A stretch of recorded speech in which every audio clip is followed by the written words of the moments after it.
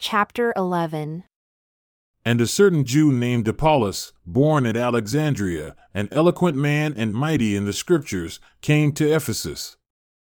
This man was instructed in the way of the Lord, and being fervent in the Spirit, he spoke and taught diligently the things of the Lord, knowing only the baptism of John.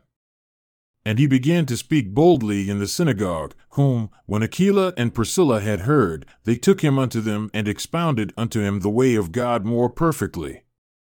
And when he was disposed to pass into Achaia, the brethren wrote exhorting the disciples to receive him, who, when he had come, helped them much who had believed through grace, for he mightily refuted the Jews, and that publicly, showing by the Scriptures that Jesus was Christ. And it came to pass that while Apollos was at Corinth, Paul, having passed through the upper borders, came to Ephesus, and finding certain disciples, he said unto them, Have you received the Holy Ghost since you believed? And they said unto him, We have not so much as heard whether there be any Holy Ghost. And he said unto them, Unto what then were you baptized? And they said, Unto John's baptism.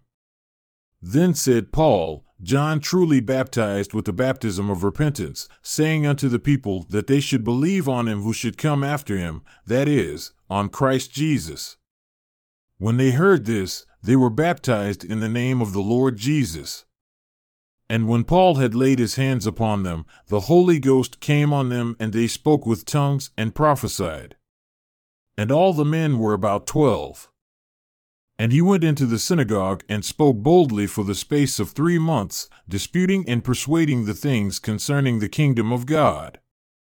But when some were hardened and believed not, but spoke evil of that way before the multitude, he departed from them and separated the disciples, disputing daily in the school of one Tyrannus. And this continued by the space of 2 years, so that all they who dwelled in Asia heard the word of the Lord Jesus, both Jews and Greeks. And God wrought special miracles by the hands of Paul, so that from his body were brought unto the sick handkerchiefs or aprons, and the diseases departed from them, and the evil spirits went out of them. Then certain of the vagabond Jews, exorcists, took upon them to call over them who had evil spirits the name of the Lord Jesus, saying, We adjure you by Jesus, whom Paul preaches. And there were 7 sons of one Sceva, a Jew and chief of the priests, who did so. And the evil spirit answered and said, Jesus I know, and Paul the first know, but who are you? And the man in whom the evil spirit was leaped on them and overcame them, and prevailed against them so that they fled out of that house naked and wounded. And this was known to all the Jews and Greeks also dwelling at Ephesus, and fear fell on them all. And the name of the Lord Jesus was magnified, and many that believed came, and confessed, and showed their deeds. Many of them also who used meddling arts brought their books together and burned them before all men, and they counted the price of them and found it 50,000 pieces of silver, so mightily the word of God grew and prevailed. After these things were ended, Paul purposed in the Spirit, when he had passed through Macedonia and Achaia, to go to Jerusalem, saying, After I have been there, I must also see Rome. So he sent into Macedonia 2 of them that ministered unto him, Timothy and Erastus, but he himself stayed in Asia for a season. And the same time, there arose no small stir about that way, for a certain man named Demetrius, a silversmith who made silver shrines for Diana, brought no small gain unto the craftsmen, whom he called together with the workmen of like occupation, and said, Sirs, you know that by this craft we have our wealth. Moreover, you see and hear that, not alone at Ephesus, but almost throughout all Asia, this Paul has persuaded and turned away many people, saying that they are no gods which are made with hands, so that not only this our craft is in danger to be set at naught, but also that the temple of the great goddess Diana should be despised and her magnificence should be destroyed, whom all Asia and the world worships.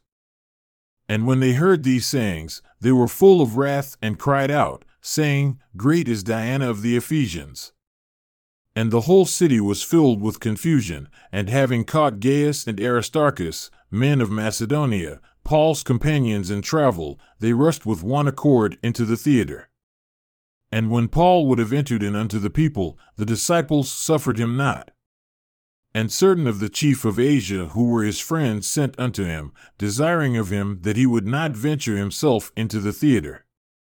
Some therefore cried one thing, and some another, for the assembly was confused, and the more part knew not why they had come together. And they drew Alexander out of the multitude, the Jews putting him forward. And Alexander beckoned with the hand, and would have made his defense unto the people, but when they knew that he was a Jew, all, with one voice about the space of 2 hours, cried out, Great is Diana of the Ephesians. And when the town clerk had appeased the people, he said, You men of Ephesus, what man is there who knows not that the city of the Ephesians is a worshipper of the great goddess Diana, and of the image which fell down from Jupiter? Seeing then that these things cannot be spoken against, you ought to be quiet and to do nothing rashly, for you have brought here these men who are neither robbers of churches nor yet blasphemers of your goddess. Wherefore, if Demetrius and the craftsmen who are with him have a matter against any man, the law is open and there are deputies, let them sue one another. But if you inquire anything concerning other matters, it shall be determined in a lawful assembly, for we are in danger to be called in question for this day's uproar, there being no cause whereby we may give an account of this concourse. And when he had thus spoken, he dismissed the assembly. And after the uproar had ceased, Paul called unto him the disciples, and embraced them, and departed to go into Macedonia. And when he had gone over those parts, and had given them much exhortation, he came into Greece, and there abided 3 months. And when the Jews laid wait for him as he was about to sail into Syria, he purposed to return through Macedonia. And there accompanied him into Asia Sopater of Berea, and of the Thessalonians, Aristarchus and Secundus, and Gaius of Derbe, and Timothy, and of Asia, Tychicus and Trophimus. These, going before, waited for us at Troas. And we sailed away from Philippi after the days of unleavened bread, and came unto them to Troas in 5 days, where we stayed 7 days.